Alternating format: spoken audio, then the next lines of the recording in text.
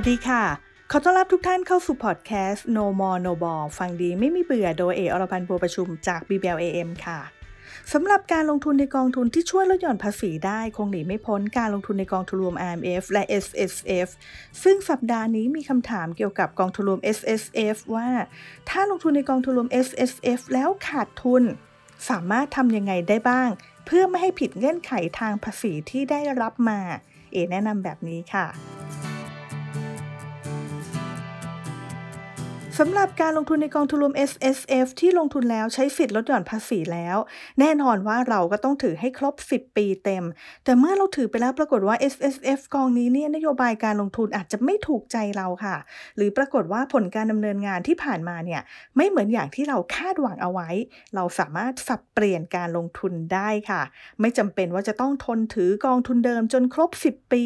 เราสามารถสับเปลี่ยนนะคะอาจจะเป็นการสับเปลี่ยนภายในบลจ.เดิมหรือว่าสับเปลี่ยนข้ามบลจ.เลยก็ได้ซึ่งการสับเปลี่ยนนี้จะต้องสับเปลี่ยนไปยังกองทุน SSF ด้วยกันเท่านั้นแต่จะเป็น SSF ที่ลงทุนในนโยบายอะไรเราต้องเลือกให้ดีก่อนสับเปลี่ยนค่ะยกตัวอย่างเช่นลงทุนใน SSF ที่มีนโยบายลงทุนในหุ้นไทยแต่ว่าช่วงที่ผ่านมาเนี่ยผันผวนหนักเลยนะคะเราทนรับความเสี่ยงไม่ไหวอีกต่อไปแล้วก็อาจจะสับเปลี่ยนไปอยู่ในกองทุน SSF ที่มีนโยบายการลงทุนแบบผสมผสานที่มีทั้งการลงทุนในตราสารหนี้ส่วนหนึ่งแล้วก็มีการลงทุนในหุ้นส่วนหนึ่งเพื่อลดความผันผวนลงก็ได้หรือจะสับเปลี่ยนไปอยู่ในกองทุน SSF ที่มีนโยบายลงทุนในตราสารหนี้ล้วนก็ได้แต่ถ้าเลือกแบบนี้ก็ต้องอย่าลืมค่ะว่าการลงทุนระยะยาวหากเลือกลงทุนในกองทุนที่มีความเสี่ยงต่ำมากๆโอกาสที่เงินจะเติบโตแพ้เงินเฟ้อเป็นไปได้สูงมากค่ะจึงควรเลือกนโยบายที่มีความเสี่ยงกันสักนิดสักหน่อยซึ่งการสับเปลี่ยนจะสับเปลี่ยนทั้งหมดหรือว่าบางส่วนที่มีก็สามารถทำได้ค่ะหรือหากเราไม่ต้องการสับเปลี่ยนการเลือกลงทุนในกองทุน SSF กองทุนใหม่นโยบายใหม่ที่ต่างไปจากกองเดิมก็สามารถทำได้เช่นเดียวกันก็ขึ้นอยู่กับว่าเราจะเลือกแบบไหนแต่ถ้าบอกว่าไม่อยากได้กอง SSF แล้วก็ขายคืนถ้าเป็นแบบนี้บอกได้เลยว่าผิดเงื่อนไขแน่ๆดังนั้นแนะนำให้สับเปลี่ยนจะดีกว่าซึ่งหากสับเปลี่ยนภายในบลจ.ส่วนใหญ่ก็จะไม่มีค่าธรรมเนียมแต่หากสับเปลี่ยนข้ามบลจ.